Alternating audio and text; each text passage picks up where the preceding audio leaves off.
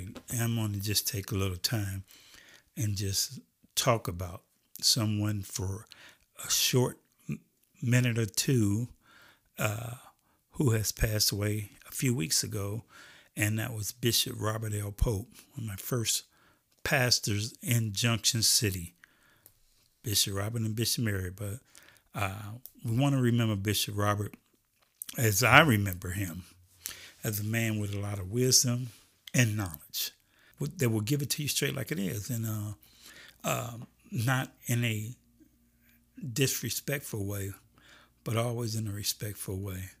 And I always gave you time to think, ask you a question, make you think about it, come back with an answer, write a paper on it or something like that. I can remember all the times when I first came out the military, when I first got out the military, and I didn't have a job. I had somewhere to stay, lived in a house, and didn't have a job, had somewhere to stay.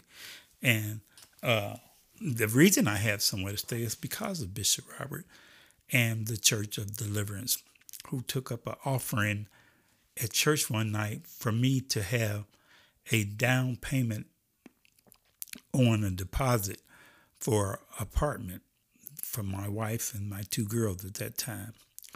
And it was a blessing, for the church to do that. I'll always remember that also, for the church taking care of me. I was on my way back to Chicago. God knows what would have happened if I moved back to Chicago, what I may have gotten into, or where I would be today. I don't know. That's only only God knows. I don't know. I didn't take that path, so I don't know. I took a different path. So I really don't think about that as much as I think about the path that I took to stay here. And Bishop would pick me up. I mean, it was Brother Pope then, but he would pick me up, sometimes me and Elder Martin, and take us out places when he was looking for antique cars. And I really wasn't into old school cars as much as they may have been, but I was not. When I say old school, that was old school. We talking about 57 Chevys, old Cadillac, 50 Cadillacs, just old, real old cars.